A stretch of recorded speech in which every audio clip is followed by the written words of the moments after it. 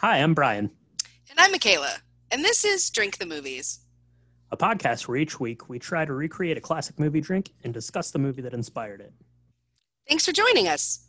Now let's drink the movies. Another day is here, and you're ready for it. What to wear? Check. Breakfast, lunch, and dinner? Check. Planning for what's next and how to save for it? That's where Bank of America can help. For your financial to-dos, Bank of America has experts ready to help get you closer to your goals. Get started at one of our local financial centers or 24/7 in our mobile banking app. Find a location near you at bankofamerica.com/talktous. What would you like the power to do? Mobile banking requires downloading the app and is only available for select devices. Message and data rates may apply. Bank of America N.A., member FDIC. Well, hello, and welcome to episode 37 of Drink the Movies. I'm Brian here, as always, with Michaela. Michaela, how is it going? How has your week been? Week's been good. It's August. So people are starting to think about going back to school. It's kind of a weird time as a parent in America because it's around the time, the rest of the world doesn't go back to school until like September, but we are starting and it's a little scary. We're trying to maneuver that. In the meantime, it's real hot and it's tough because you have this, as a parent, you have this exciting feeling around school, and there's this whole like beginning of fall excitement that's happening, and you want to be excited, but you also want to be safe, and you want your kids to be safe, and so it's a weird time. Last year it was a complete blur, so I don't really have much to compare it to. I've only been a parent of a school age child for a couple of years, but it's definitely it's a really weird time because you're very excited and you're like trying to do the cool like school shopping that I loved school shopping. I loved getting new folders and bouquets of sharpened pencils. I loved that. Right. So were you a Trapper Keeper kid? What kind of a Trapper Keeper or folders did you get into? I liked Lisa.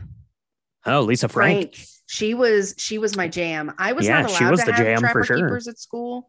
Oh, we weren't allowed to use them, but I did have one. I got a secondhand one when I was in second or third grade, and it was blue and purple, and I thought it was the coolest thing ever.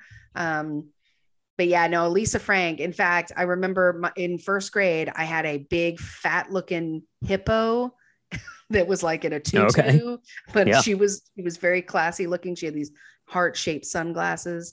And then I had this really cool heart on a folder. I'll never forget my first grade, all my stuff. I was so excited. What about you? Did you do Trapper Keepers? I did Trapper Keepers. I did notebooks and folders, all that good stuff. A lot of soccer themed stuff. I think my Trapper Keeper, the one I remember, was like blue and gray. It was very, very fancy, very professional looking. I was very nice.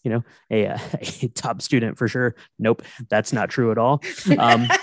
But yeah, back to school shopping's always a fun time. Getting everything sorted. No back to school for me though, but I had some friends in town. They're getting ready to send their little ones back to school. So we had one last set of visitors in this weekend. So, still doing the summer stuff, still hiding from the heat outside, but swimming, watch the Olympics, closing ceremonies, ready for the next Olympics to get started. And other than that, I was just thinking, Michaela, you and I think we need to join a secret society. Oh, like a cult? Well, I guess it depends on the secret society. Not one where we like worship a thing or a person, right? We just can we just get in a cave somewhere and wear cool stuff and like read poetry, find a great teacher telling us to buck the system and think for ourselves. Can we join that kind of secret society? Because I'm down with that. Yeah, I think that's the kind I had more in mind. So why don't we go grab ourselves a cocktail and we'll be right back to chat about it. So this week's cocktail comes from our website called cocktailsandshots.com, which is an amazing name. And it's called The Poet's Dream. And this was an homage to the late, great Robin Williams. One of the reasons why we picked this film, which is Dead Poet Society for the month of our August is it's very closely tied to the school that it depicts. And it's kind of going back to school. But it's almost the anniversary of his death. You know, I don't know how you felt about Robin Williams. He was very important to me in my career in my love of movies. And so this was something that I think in 2017, this came out they did this cocktail recipe. Cocktail, yeah. Yeah. And it was in, I think it was made because I think he died in 2014. So it was a couple of years after he had passed. So it's called The Poet's Dream, and it is a dream, isn't it? Yeah, absolutely it is. So this is a very good one in memoriam of Robin Williams for sure.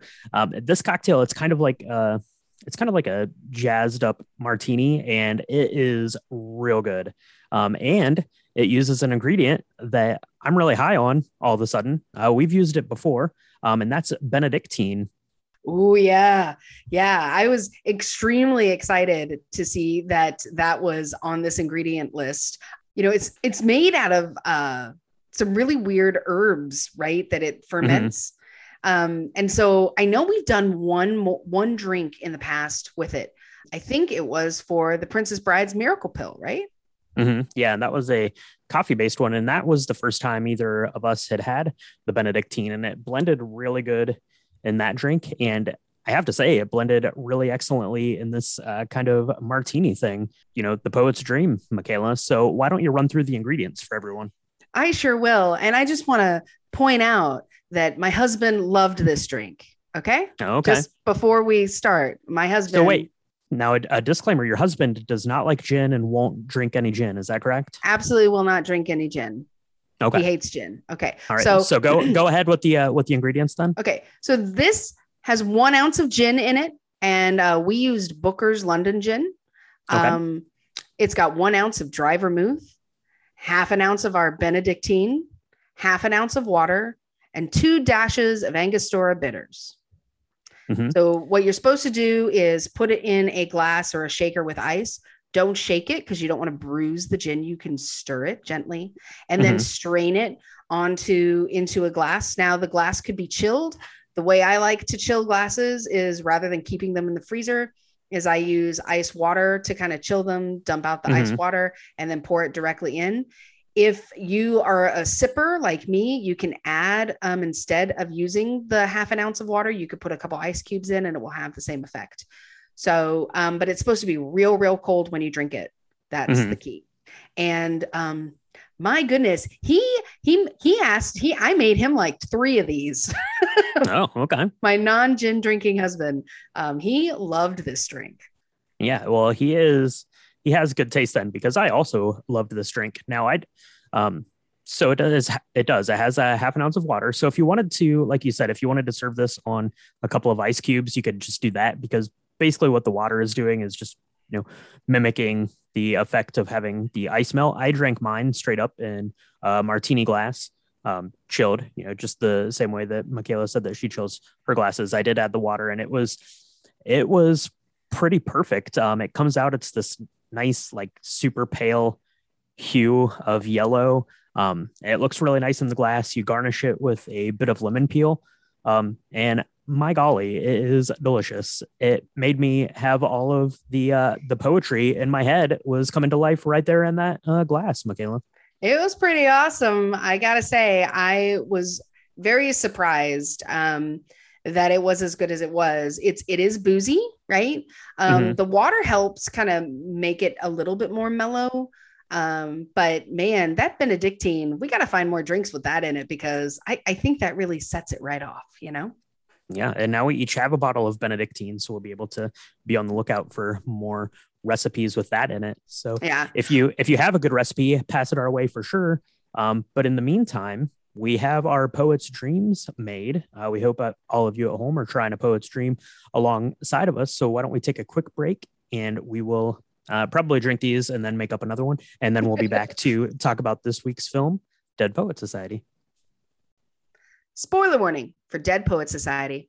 If you've not yet seen Dead Poet Society, please do yourself a favor, press pause, go watch it, study some Shakespeare, maybe learn a line or two from Puck, and come back and we can chat about it.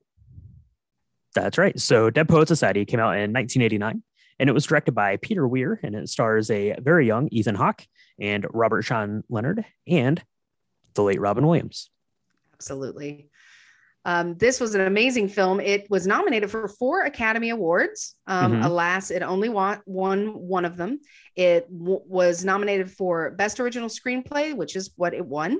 It was also nominated for Best Director, Best Actor, and Best Picture. Mm-hmm.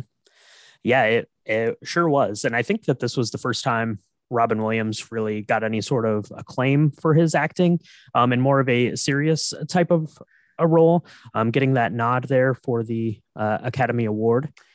He was nominated for Good Morning Vietnam, which he had done a couple of years before. But he didn't win for that either. In fact, true story, Robin Williams didn't win until 1997 when he won for Good Will Hunting, which was long overdue because he is amazing. But this was definitely his first big role that was designed to be dramatic. Good Morning Vietnam has some drama aspects to it, of course, but it's much more of a zany kind of, he's improv comedy that he was so famous for in the 80s.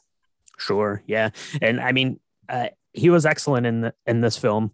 Of course, as we're going to talk about, it was a pretty stacked field that year. So Daniel Day-Lewis won the Oscar for My Left Foot, but he was also up against Morgan Freeman and Tom Cruise on Born on the 4th of July, Morgan Freeman for Driving Miss Daisy, and Kenneth Branagh for Henry V. And he's won and been nominated for several Academy Awards as well. So that was a real stacked year, the 1990 Academy Awards. Yeah. I'm not really surprised that he didn't win this one, but when you look at the course of his entire and the body of work that he did, there was definitely some other situations where I feel he should have taken it home, but that's okay. He does amazing in this. In fact, what's really interesting is this whole group of boys who play these school mates. They all actually had to practice. They all lived together while they were filming. The camaraderie is really good. Ethan Hawke, I think this might have been his very first film as well. And he's pretty tremendous in it. This is the breakout role for Robert Sean Leonard as well. He was really big in House, and he did Much Ado About Nothing and a couple of other films in the early 90s. Yeah, this really was a great platform from which a lot of people, really their careers took flight. So let's get into it. Yeah, absolutely. So it kind of starts off and it sets the stage for where this film is going to be taking place. So you're seeing some like high school age kids, some boys, getting dressed up in like their school like uniforms with their fancy jackets and ties. They're getting their pictures taken. You're seeing a kid like assembling a bagpipe, and then they start this like bagpipe processional into like it's almost like this cathedral stage auditorium kind of thing, which they'll be in a couple of times doing like announcements and student organizations and things in there. But they're lighting this candle. They call it the light of knowledge, and we're starting a school year at this very elite boarding school. Yes, I think it's called Welton is the name of the school. It's supposed to be a prep school. When I first saw this, I wasn't really sure what this was. And for anybody who doesn't know, if you're listening outside of the United States, a preparatory school was really big, especially in New England, where you would send your child away. It was a boarding school, and they would prepare for the Ivy League, which was a really big deal. And I think it's probably still pretty still like that in a lot of ways. Or if you want to get your undergrad at one of these Ivy Leagues, it's best if you come from one of these really snooty kind of schools. Right. So this is the Welton was not a real school, but it was based on one. Actually, the person who wrote the screenwriter, who wrote this for the silver screen, was basing it on his own life as Tom Schulman. Yeah.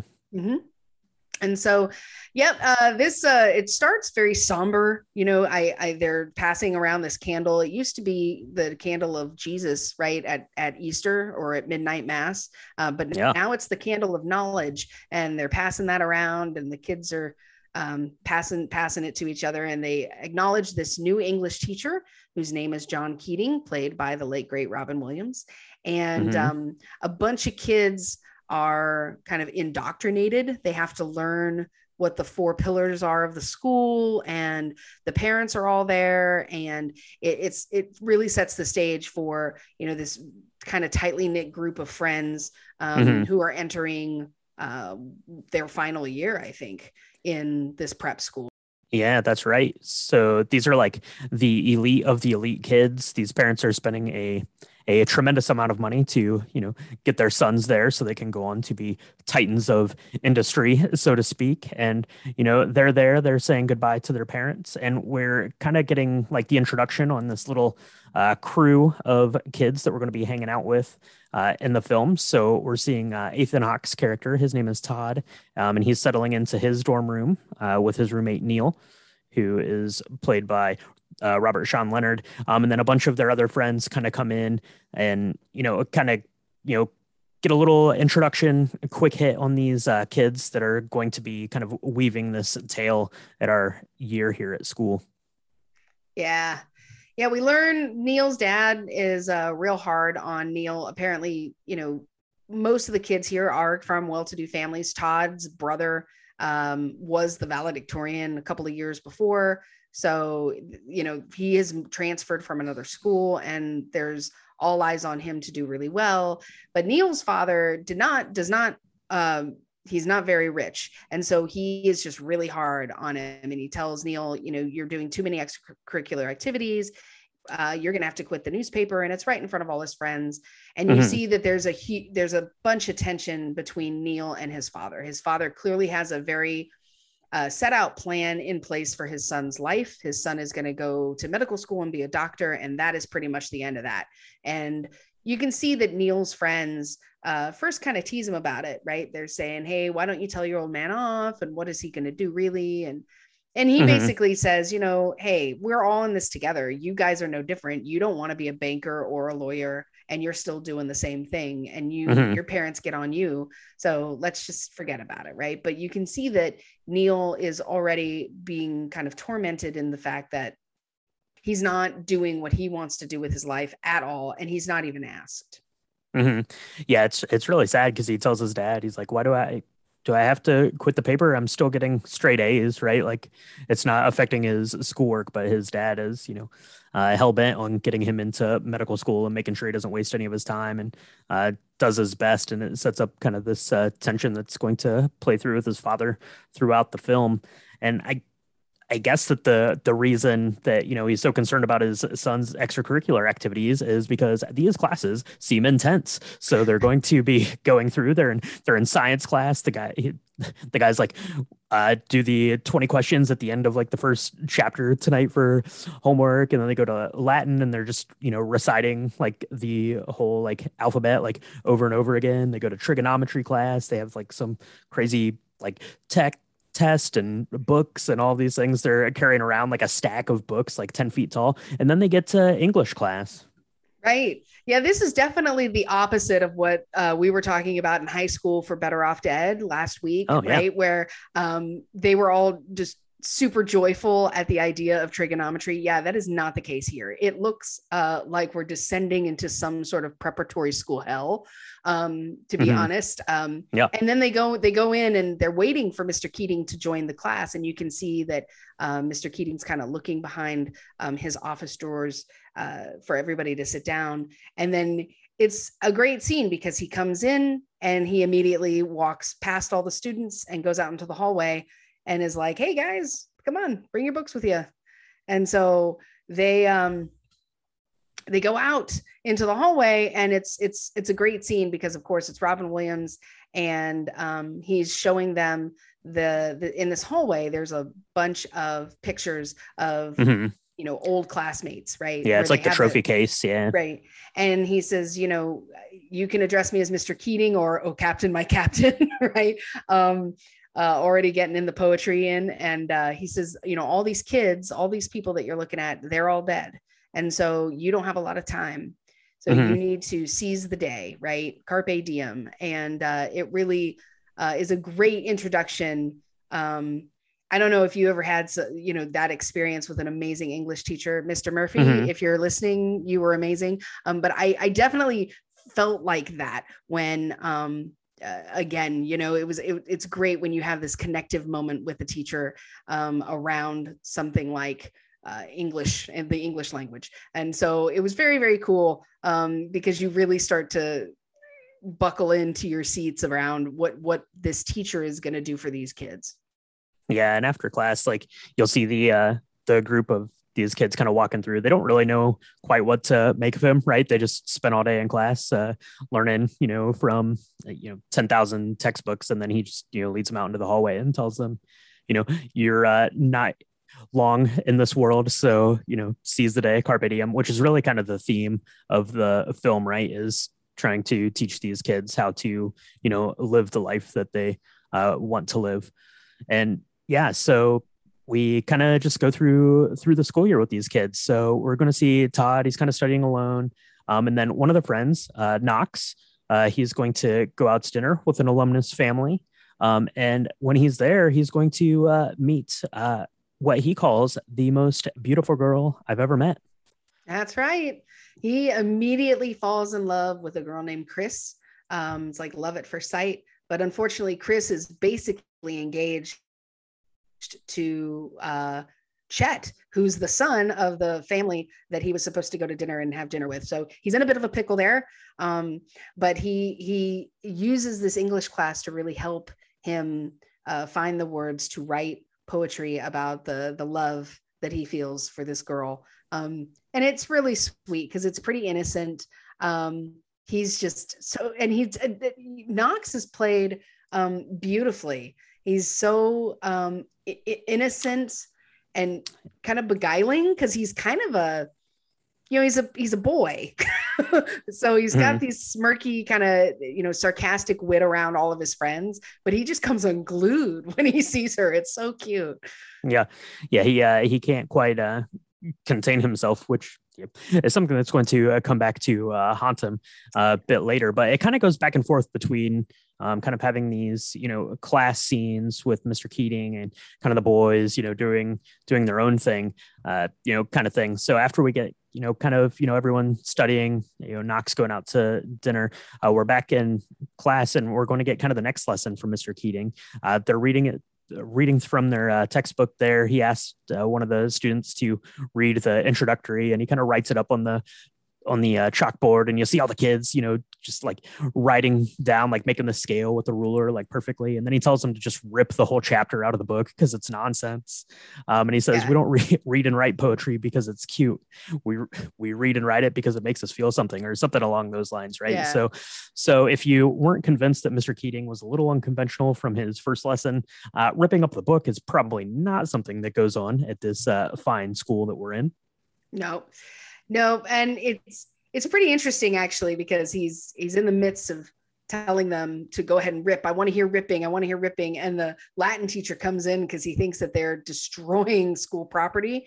And so he's like, what's going on? And, Mr. Keating kind of pops out of the back with a waste paper basket. And he says, oh, I didn't know you were here. And he says, oh yeah, I am. And so later they have at lunch, these two professors kind of have this talk back and forth where the Latin teacher is very jaded, and he's like, we don't want these kids to be free thinkers, really. Like they're too young, they're impressionable young men, they can't possibly think for themselves. And of course Mr. Keating is like, yeah, that's a bunch of baloney. Like, I mean, he's respectful, but he's like, no, I'd much rather have them think on their own and than not. So it's and I think the headmaster, later in the film even says as much, right? He says something along the lines of, we're not here to teach them how to think. We're here to get them to Ivy League, and then they can deal with whatever they want after that. Right. Not on your life do I want a 17-year-old telling me what they think of the world, I think is what he says. So they go back to class. They find in the old library that Mr. Keating, actually, there was a rumor going around that he actually was a student at Welton years and years ago. So they go find him, and it's just like today, where it's like most popular class clown, and then under Mr. Keating's picture, it said, Dead Poet Society. And of course, that sounds really strange and kind of scary. And so the boys are immediately kind of enchanted by that. And they said, what's that? And so they find out that it was this kind of secret society that John Keating had put together and had run back in his heyday, right? There was this book that he had. It was 5 centuries of verse.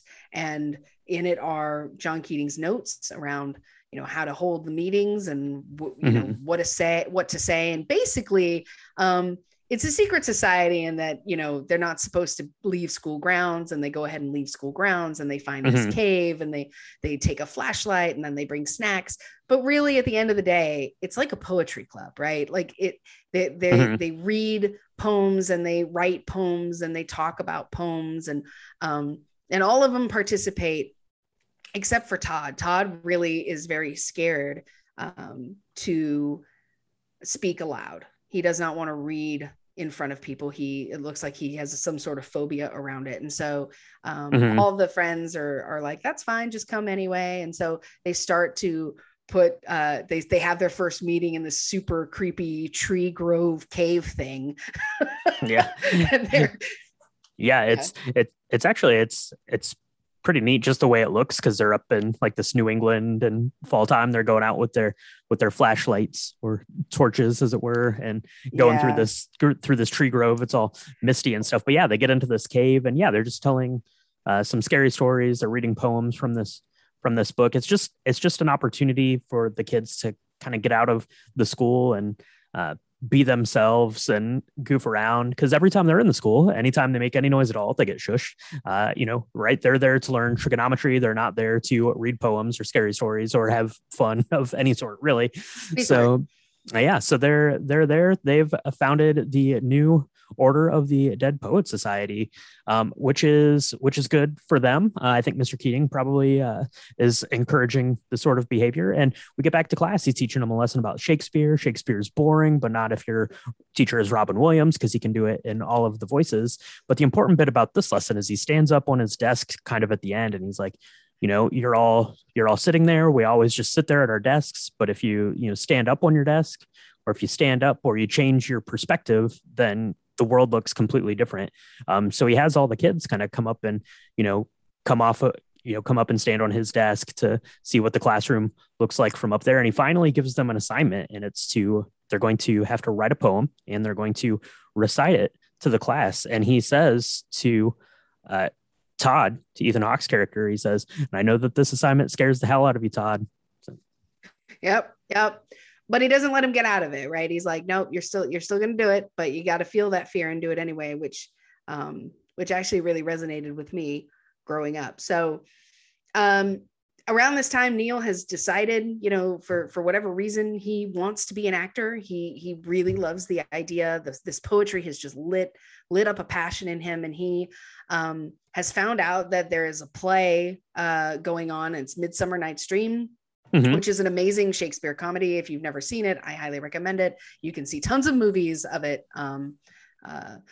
But it's fantastic. Anyway, so he really wants to go and try out, but he knows, and Todd is his roommate, and Todd's trying to talk him out of it and say, well, your dad will never let you do that. He won't even let you, he wouldn't let you be in the annual anymore. So he's never going to let you do the play. And he's like, no, I'm going to figure it out. I'm going to forge my dad's name on my permission slip. I'm going to do it. Carpe diem, man. Carpe diem. And in the meantime, Knox, which is played by Joshua Charles so beautifully. I just love this character. He is so just smitten with Chris. He decides to try and woo her, right? Even though she's totally engaged to this total not nice guy, this total jerk. But he goes and he goes to this school pep rally so he can see her, and and he's writing poetry about her, and it's not great poetry yet, but gosh darn it, he's just great. I love him. Yeah, it's a really cool scene. He's just kind of riding his bike through campus and he goes down this like huge hill and there's like, I don't know, like 10 million geese on the hill and he just kind of rides through them and they all just fly Yeah. away. And he rides his bike over to like where this pep rally's going so he can, get a glimpse of Chris. But yeah, of course she's there with Chet. So his hopes dashed there. Uh, so but what are we going to do? We gotta keep going through the school year. So we got our next little teaching thing. They're like out on the soccer pitch, getting ready. They're reading a line of poetry and then kicking a soccer ball. Right? I guess it's supposed to jazz you up to read some poems. Mr. Keating, he puts on like a record. It's playing like this really loud classical music and all this stuff's going on. It looked pretty fun. It looked more fun than, my English classes were for sure, getting to play some soccer in there. But yeah, everyone's having a good time and more good news, bad news. I guess it depends on who you ask, but Neil gets the part in Midsummer Night's Dream, the lead part, in fact. He sure does. He gets to play Puck, which is a really awesome thing. No, I don't know anybody who like just walks in and gets to take the lead of Midsummer Night's Dream because it's an amazing play. But that's awesome that he does. And so he's super excited and he is practicing and he's doing really well in school and he's just over the moon and all his friends are really happy for him. But they're also kind of scared for him because they know that eventually the shoe's going to fall and it's not going to be good when his father finds out. So the next assignment is, of course, following up with Mr. Keating's assignment saying you have to read a poem in class. So, Knox kind of reads his little poem to Chris about how her hair, she has stars in her eyes and she's just beautiful. And it's really cute. But one of my favorite scenes is around this time when Mr. Keating makes Todd stand up and he is terrified. He truly is terrified. And he says, I didn't write a poem. I'm not doing it. And so something that could never be done today, Mr. Keating's actually like grabs him by the arm, covers his face and says, think of somebody that's scary. Or he points to a picture and says, what do you think about this person? And he makes him kind of elaborate and close his eyes and elaborate on what he sees and what he thinks is scary. And it turns into this amazing poem about fear. And he just kind of riffs it. And Todd is amazed at himself. The entire class is amazed that he's done it. And Mr. Keating is blown away as well. It's just a great scene. And so, yeah, it's really cool. He like, pulls him up out of his seat. He's like, I know the anticipation is killing you, so let's go ahead and put you out of your misery. And that's when he says that he hadn't done the assignment. He didn't write a poem. He was just too nervous, I guess, to get up there and read it to everyone or read it in front of everyone. So he basically gets up there and he Mr. Keating writes this line of prose on the chalkboard and it has this word YAWP, Y-A-W-P, which apparently, I don't know what this means, but it apparently means that you are like yelling excitedly or something like that. So he basically just makes him, get up there and start shouting. And then, he grabs him by like the arm and has his hand over his eyes and makes him go through and kind of make this impromptu kind of poem on the spot. But yeah, it's a really neat teaching scene for sure. Yeah, it's awesome. And Ethan Hawke, who is playing Todd, he actually credits this moment with him really falling in love with the idea of being an actor for the rest of his life. He said because he had to quit, he had to let go of his ego completely and really just kind of fall into the hands of another person, right? Which was John Keating. And he said that is something he's always strived for. Stroven. No. Stroven. Mr. Murphy, I'm sorry, I failed your English class. Yeah. But so it's something that Ethan Hawke credits with changing his life as an actor. And so it's a really great scene.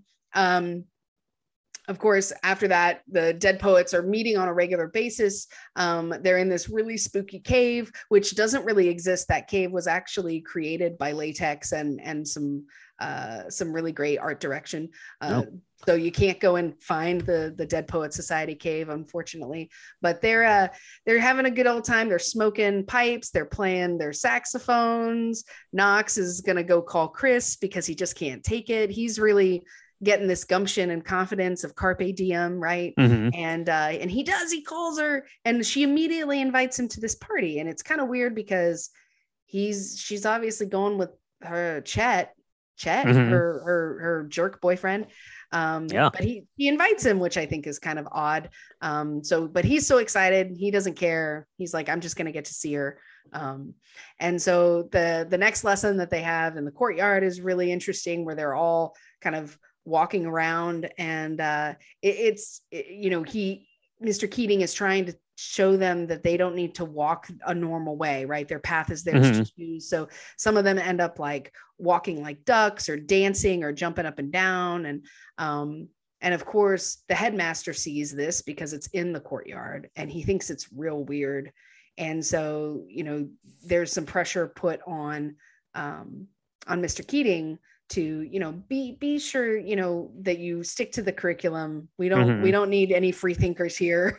We don't need any free thinkers here. But yeah, it's a really neat lesson, right? So they're kind of standing there, and he has three of them walking around, and he's telling them, to kind of walk, and eventually they all kind of fall in line, or, walking the same steps. And he's like, that's conformity. That's what happens, right? It doesn't take you very long for all three of you to start walking the same. So it's a pretty cool lesson. But yeah, the headmaster is there up in his office, kind of looking down on it very ominously, so that nothing good is probably going to come of this, sort of different teaching method than the school is used to, for sure. This exercise in free thinking is a bad thing for educators, by golly. That's right. Yeah. So, and then poor Todd, he has a birthday. And we get to see a little bit more about Todd's life. So if you'll remember, Todd's older brother was the valedictorian. Yeah. And everybody thinks Todd's like going to be this next golden child. And his parents don't seem to know him or care to know him very much. They send him the exact same birthday present as they did the year before, which was a desk set. Apparently that was a really big deal in the 50s. So it has like a pen and a bunch of papers and kind of a stationery kit, but it's a nice one. And he's like, I don't know why I have this. So of course his best friend now, Neil is like, just throw it away, man. Just, it doesn't matter. You'll get the same thing next year. It's fine. And so they kind of throw it, they chuck it off of the, they throw it off of this bridge. He's like, oh, this, it's really a pretty great scene, because it's just the two of them, right? Because you don't really get too much time with just the two of them, because it's almost always the whole group. So it's just kind of these two friends and going over it. And he's like, oh, this desk set is great. He's like, if I was going to get a desk set, I would want one exactly like this. And you got two of them. That's even better. He's like, and there's something really special about this one. This one flies. You just got to throw it off of here. And they throw it off of the bridge, and you just see it, like all the stationery and stuff coming out of it. It looks really, really cool. So yeah, they're kind of, bonding a little bit over, kind of their home life, their family life, kind of the pressure that they're both under, the way that they feel that they're, being viewed and loved by their parents. So yeah, it's just a pretty neat scene for the two of them there. Yeah. Yeah. And it's interesting because the other group, right, is they're close knit, but you find this chemistry really between Neil and Todd that is very different than you see in the others, right? They're very happy-go-lucky. They're a close-knit group, but it's palpably different between these two, right? Where they are really good friends, and they both feel very trapped in a way in where they are, right? And in fact, Neil is asked by Todd at one point. He's like, "Why do you care so much about what's going on with me?" And Neil's like, I just do. That's just the way, I don't know. I just do. And it's really kind of neat because, again, these are impressionable men, growing men that are not supposed to challenge the status quo at all. And even with each other, they're doing that in a very, very interesting way. I just really like that. So you're not really there to make friends. You're only there to do one thing, and that's to graduate and go to Princeton or Harvard or whatever. Right. So, but they are making friends. They have another meeting. And this time somebody, Charles brings a girl or two to the Dead Poet Society meeting. And so they're reading poetry at him, and they're trying to, woo these chicks, because even if they don't like them, they're girls. So they gotta, they gotta try, I guess. I don't know. No girls allowed. So we got girls here now. So yeah, it's very 1959. In the meantime, Knox, he ends up going to that party. Somebody mistakes him for somebody else. And so he drinks like, I don't know, half a can of moonshine, or half a jar of moonshine. It's real bad.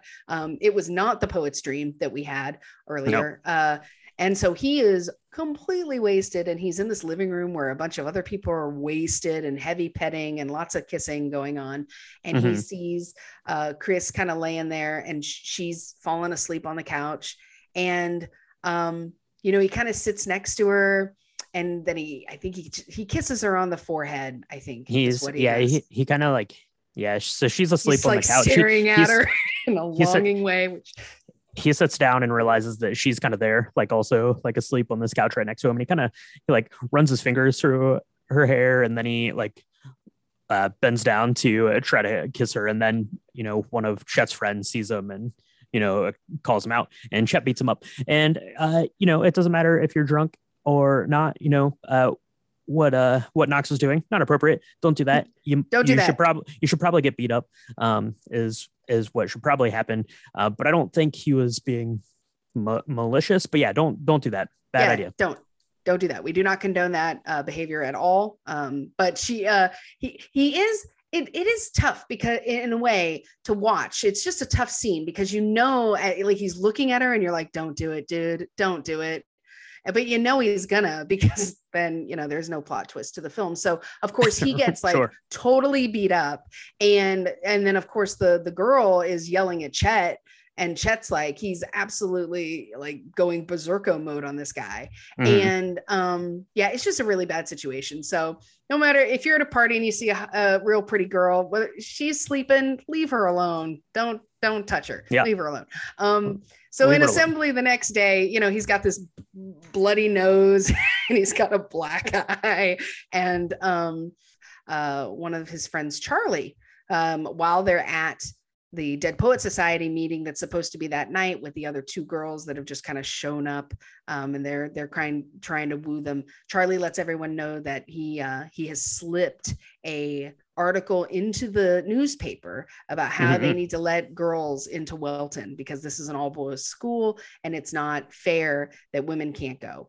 And of course that does not go over well, because that thought has probably entered the minds of plenty of boy in the history of Welton, and they do not want any sort of fraternization or any free thinking in that way, shape, or form. I mean, my gosh, if we let the girls go to school, they'll want to vote.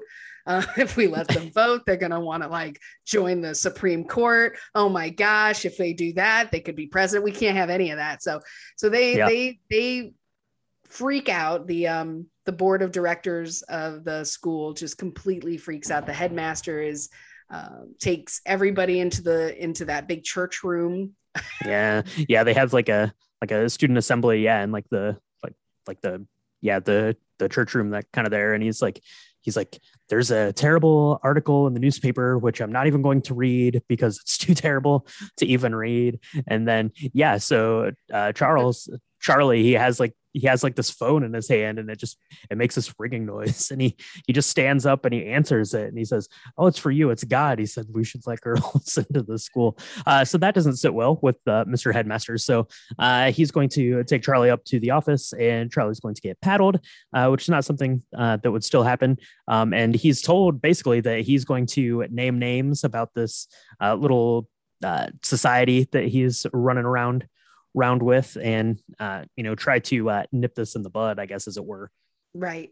And it's an amazing scene because Neil and all his friends kind of wait for Charles to come back, and Charles can barely walk because he gets paddled pretty hard. This was back in the day when you could beat your students.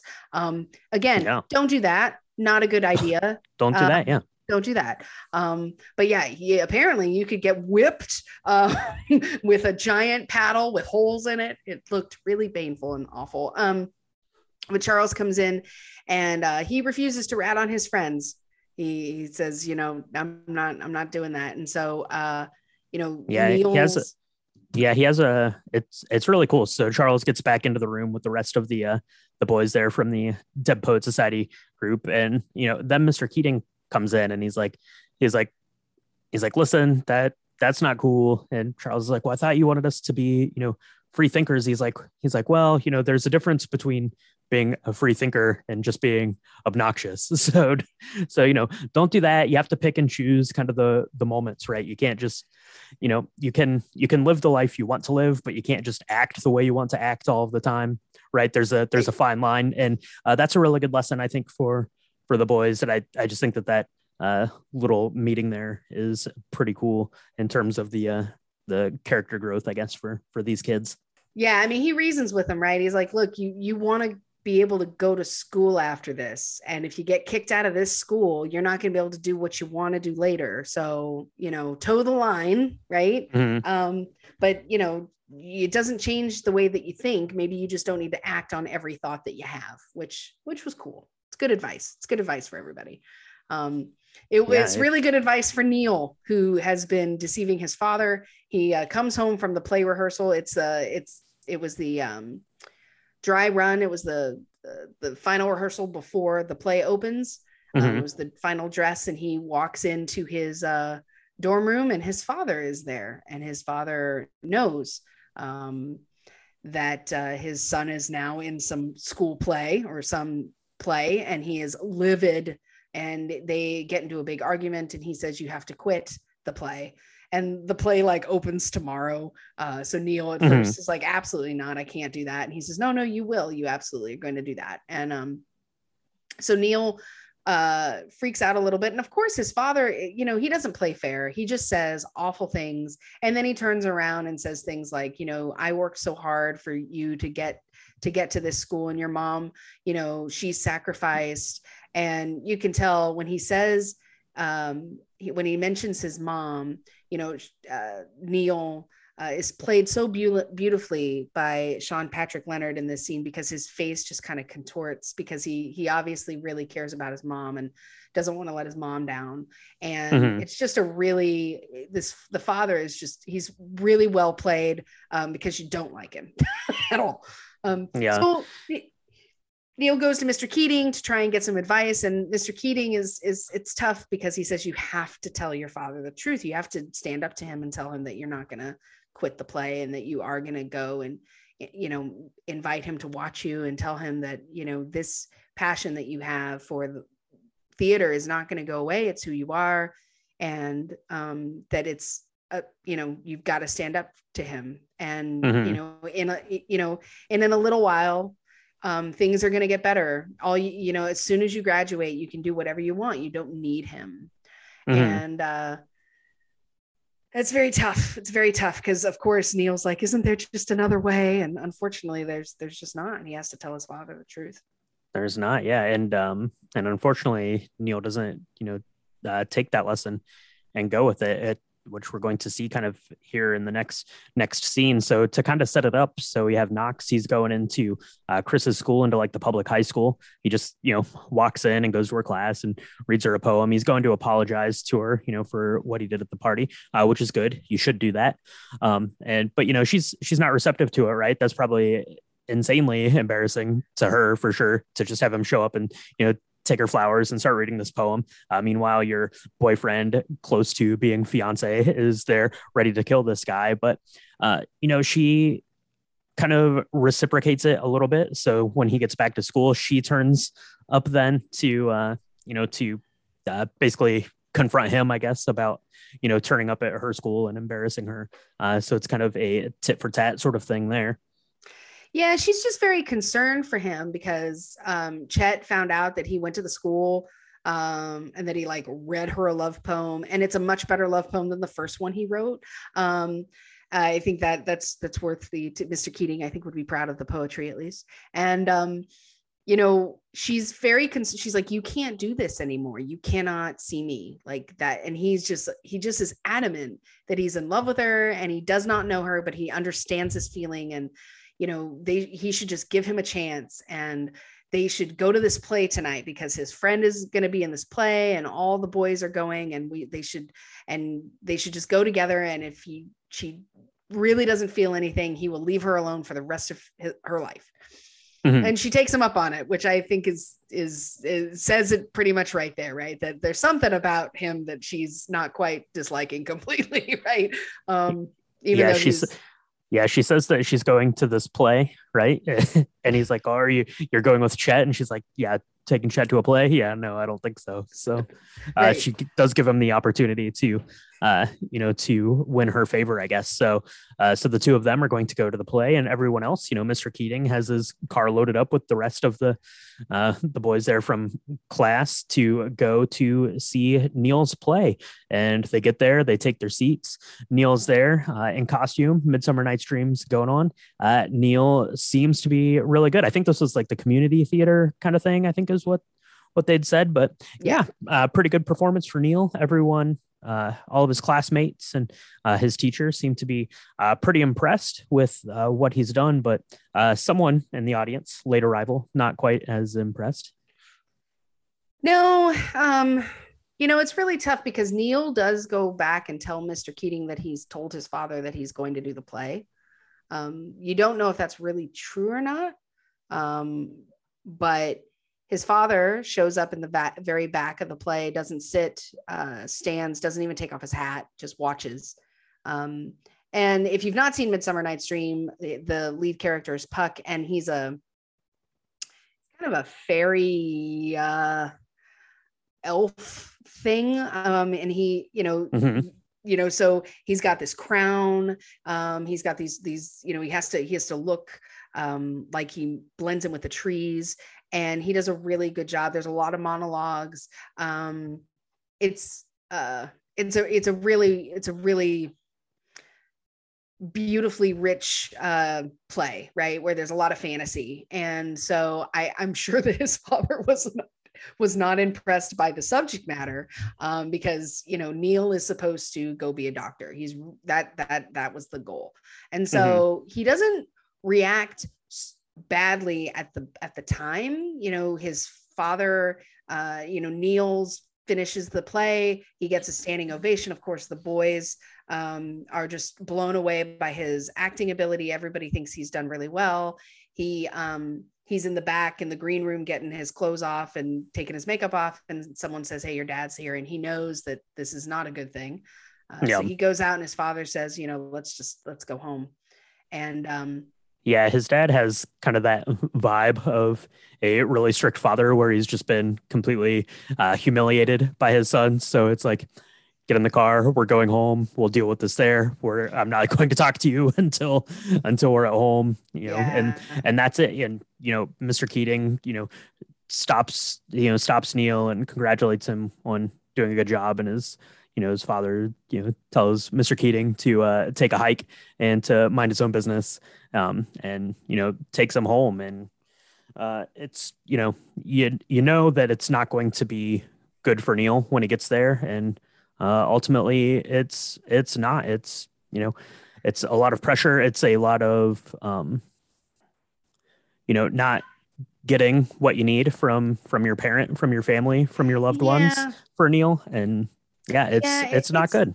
It's real tough. His mom's there and she's very silent throughout most of the conversations. And it makes you wonder. It's really well acted. It makes you wonder what his relationship was with his mom. His mom seemed to definitely not want to make any waves or stand up for her son at all. And so there's a little bit of arguing because the father lets him know that, you're not going back to Welton. I'm pulling you out of Welton. If you are going to defy me and just do this acting thing, I'm going to take you to military school and you're going to do that.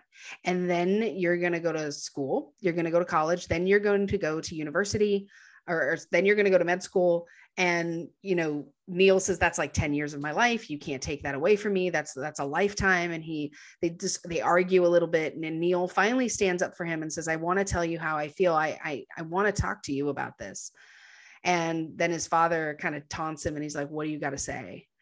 Then Neil just doesn't, he's not able to really say anything because he feels so hopeless and that it does not matter. His father will never really hear him or see him the way that he wants to be seen.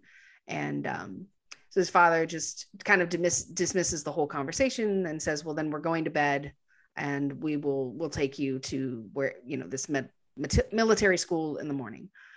And the mom, you know, tries to give her son a hug and says, you know, it's going to be fine. And, you know, and Neil just kind of looks off into the distance. And he says, I was really good at that play. I was really good. And it's super heartbreaking to watch, especially as a parent. It was really difficult. Yeah. And, you know, unfortunately for Neil's father, he's going to have to be left with that. That's the last time they're ever going to speak, because you'll see Neil up in his bedroom. He still has the crown kind of thing that he's had worn in the Midsummer Night's Dream performance. And he kind of opens up his windows. You're right. It's snowy there in New England. He kind of sets the crown down on this windowsill. And then you'll see him in his father's study or office or whatever. And he's pulling a little swaddled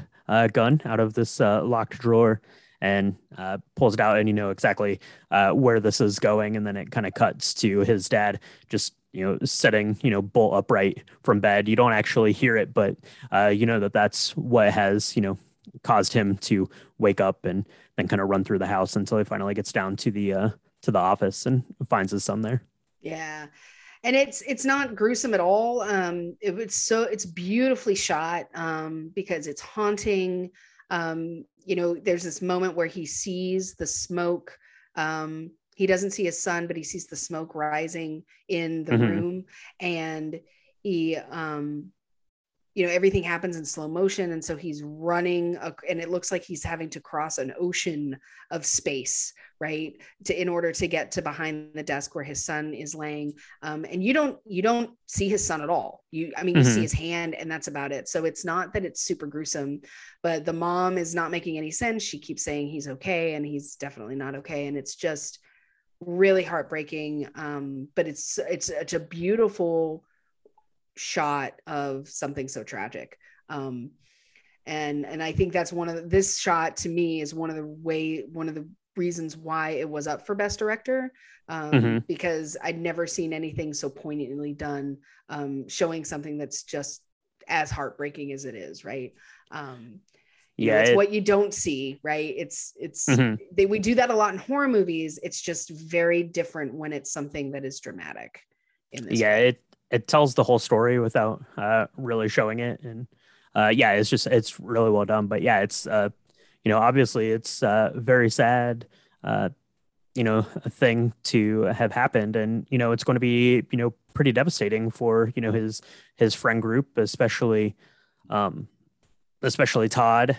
You'll see the boys kind of walking, you know, through the snow, like out away from the school. And Todd just kind of, you know, he kind of takes the lead of the group a little bit and kind of breaks down. He's like thrown up, and then he just runs off into the distance. And then it is going to go back to seeing Mr. Keating, you know, kind of just standing there in the empty classroom, right? They've canceled classes. So he's just kind of walking around, and he goes over and he opens Neil's desk and he finds the Dead Poets Society book, which was called 5 Centuries of Verse.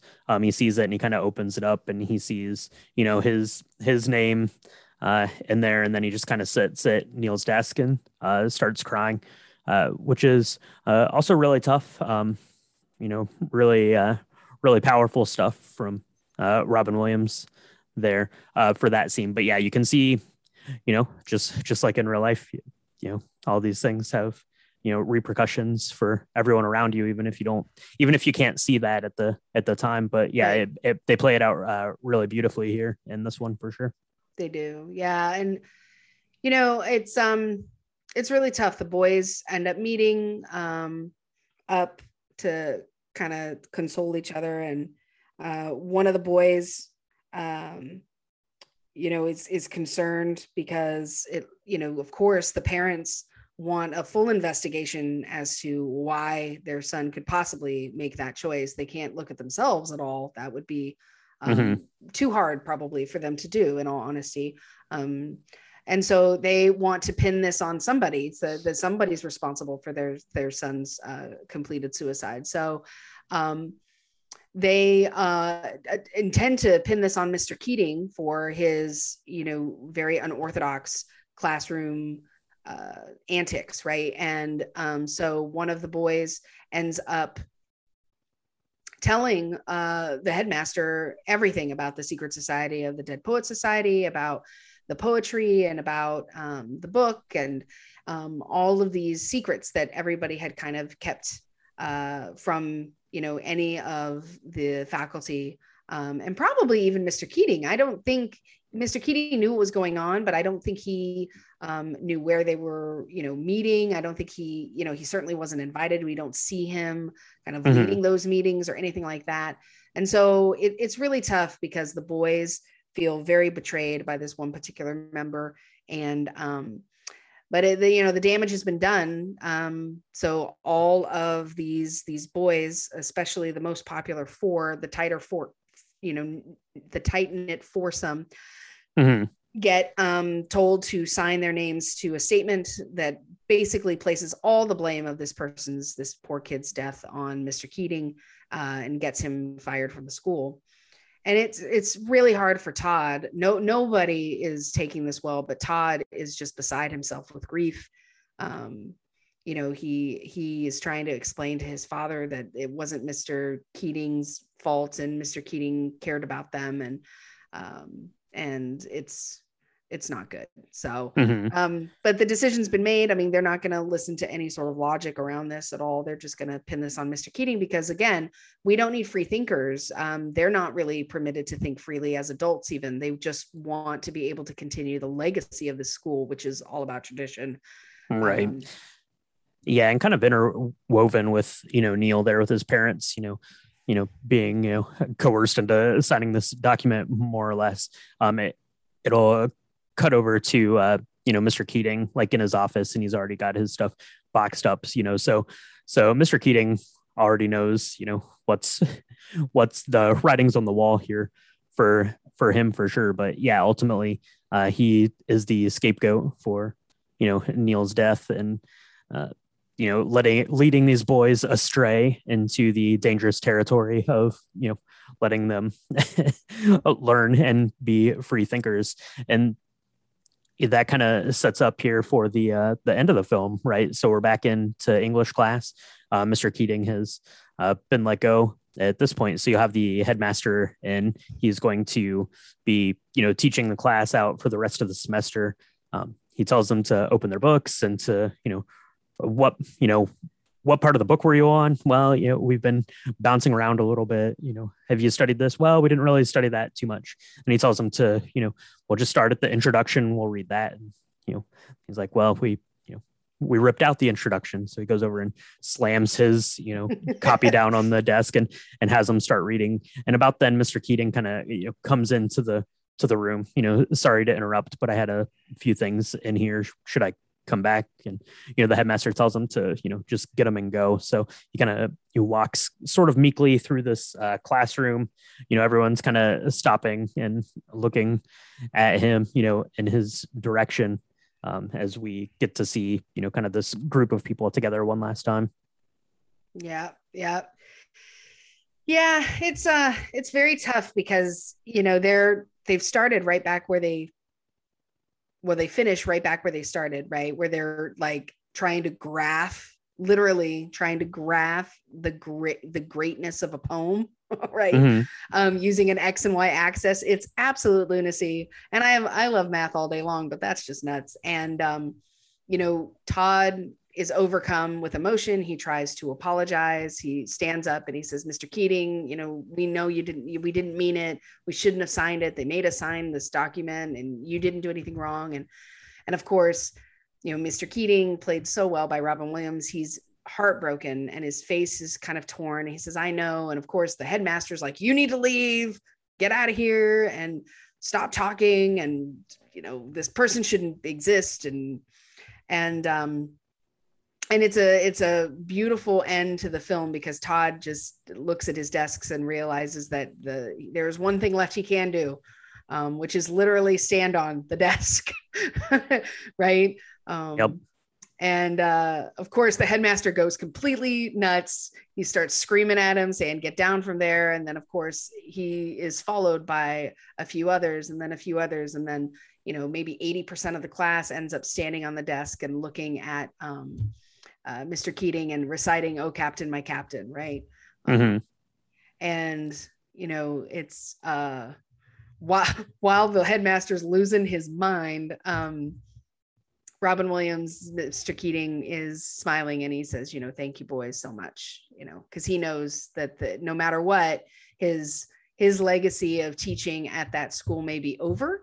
But he left a legacy where these men, young boys, are going to go and be free thinkers. And it took the loss of their friend maybe to understand the gravity of what that means and how important that is. But yeah.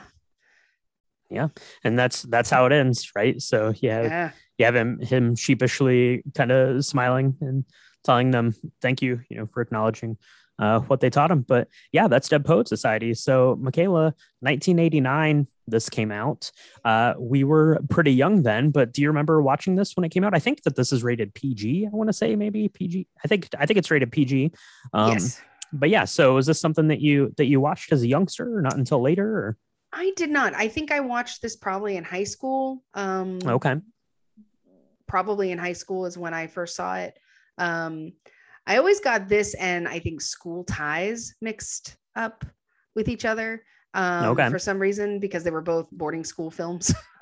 So very different subjects really. But I remember seeing this and really loving Robin Williams's, impromptu kind of comedic response, although it was more subdued in this film than it would be in so many others. Sure.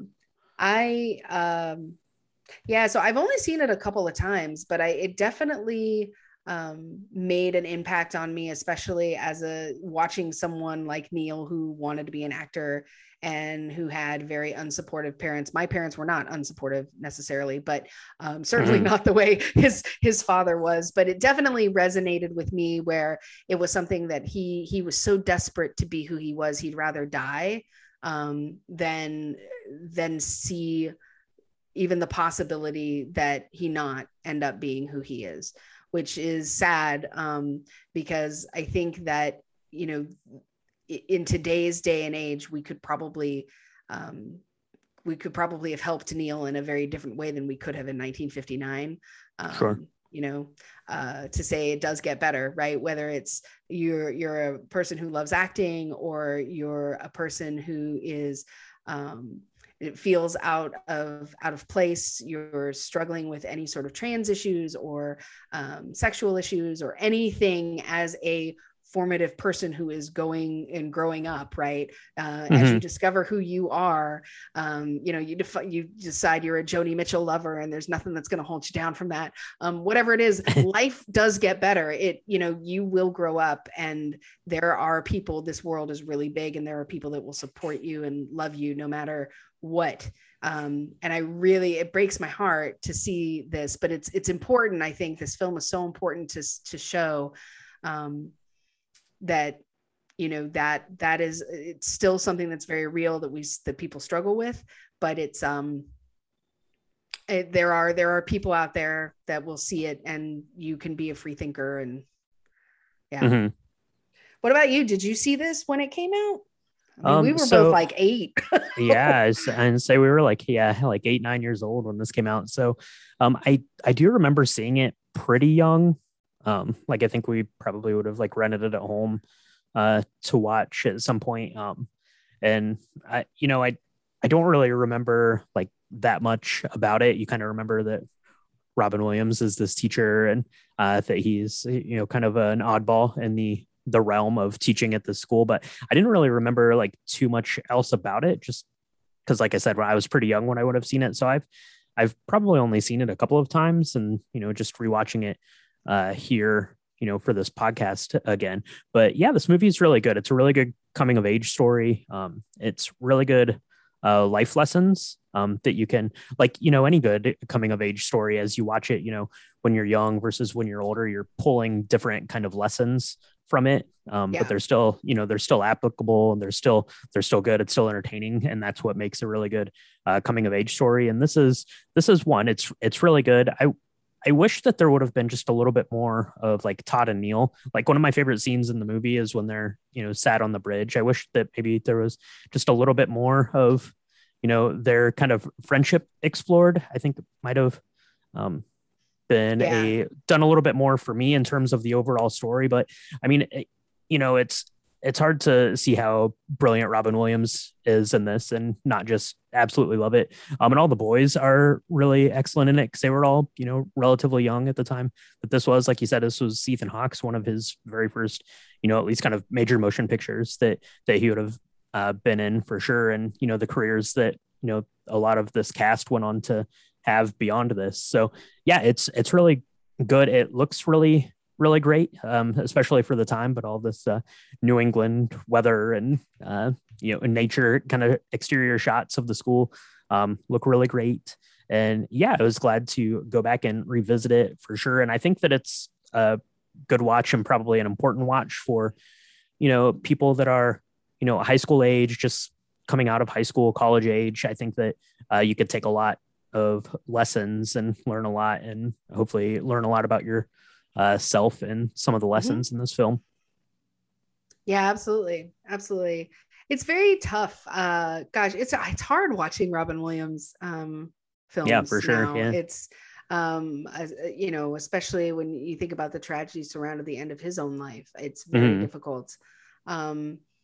But yeah, it's so good. If you've not seen it, we've pretty much beat it to death here. But if you've not seen it, I really recommend doing it, because I think it was a very important film for the late 80s. There was a lot going on in America at that time around defining who you are as a person, and having that really. I feel that there were a lot. It really started to kind of crack open this idea that you could be different, and different was really okay.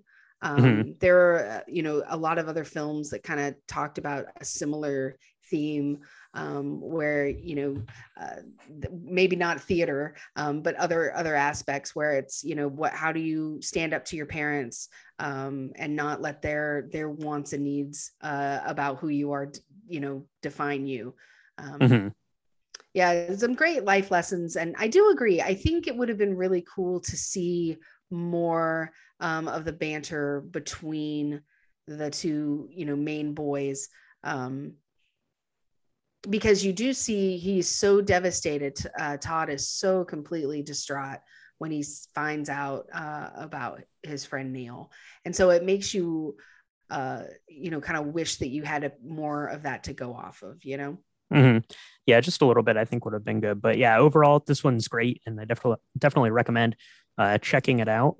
And I definitely recommend checking out The Drink, The Poet's Dream. That one was really excellent. So definitely make those up and let us, you know, see pictures of yours. Let us know how you like that, and let us know how you like the movie, or if you've never watched it before, or want to check it out, or, you know, what your favorite Robin Williams film is, you know, any of that stuff. You can let us know any of that, or anything else you want to let us know, on our Instagram and Twitter. It's at Drink the Movies, and on Facebook.com/Drink the Movies. You can go check out our website, which is www.drinkthemovies.com, where we'll have pictures of our Poet's Dreams, episode recaps, you know, pictures of all of our other cocktails, all sorts of good stuff on there. So go check that out as well. Michaela, they're listening to the podcast now, but where should they go if they want to make sure they're subscribed, and, you know, maybe leave us a 5-star review? You guys can all find us on Apple Podcasts and Spotify or anywhere that Anchor podcasts are distributed. If you're listening to us and this is your first time, welcome. We love you. We're glad you're here. Please subscribe. And if you're loving us, please leave us a 5-star review because it helps us get the Drink the Movie stuff out there. We're doing some really exciting stuff this fall. We want you to be part of it. We got so many movies to cover still. We don't want you to miss any of it. So subscribe, leave us a review, drop us a line. And yeah, there we go. There we go. And with that, our admission into the Dead Poet Society has been concluded. We're now full-fledged members. We have drank our poet's dreams, and I want to make another one or two of these because it was excellent. So I think maybe we should go do that, and we'll find another movie to talk about next week. And I guess we'll talk to everyone next time on Drink the Movies. Carpe diem. Oh, Captain, my Captain.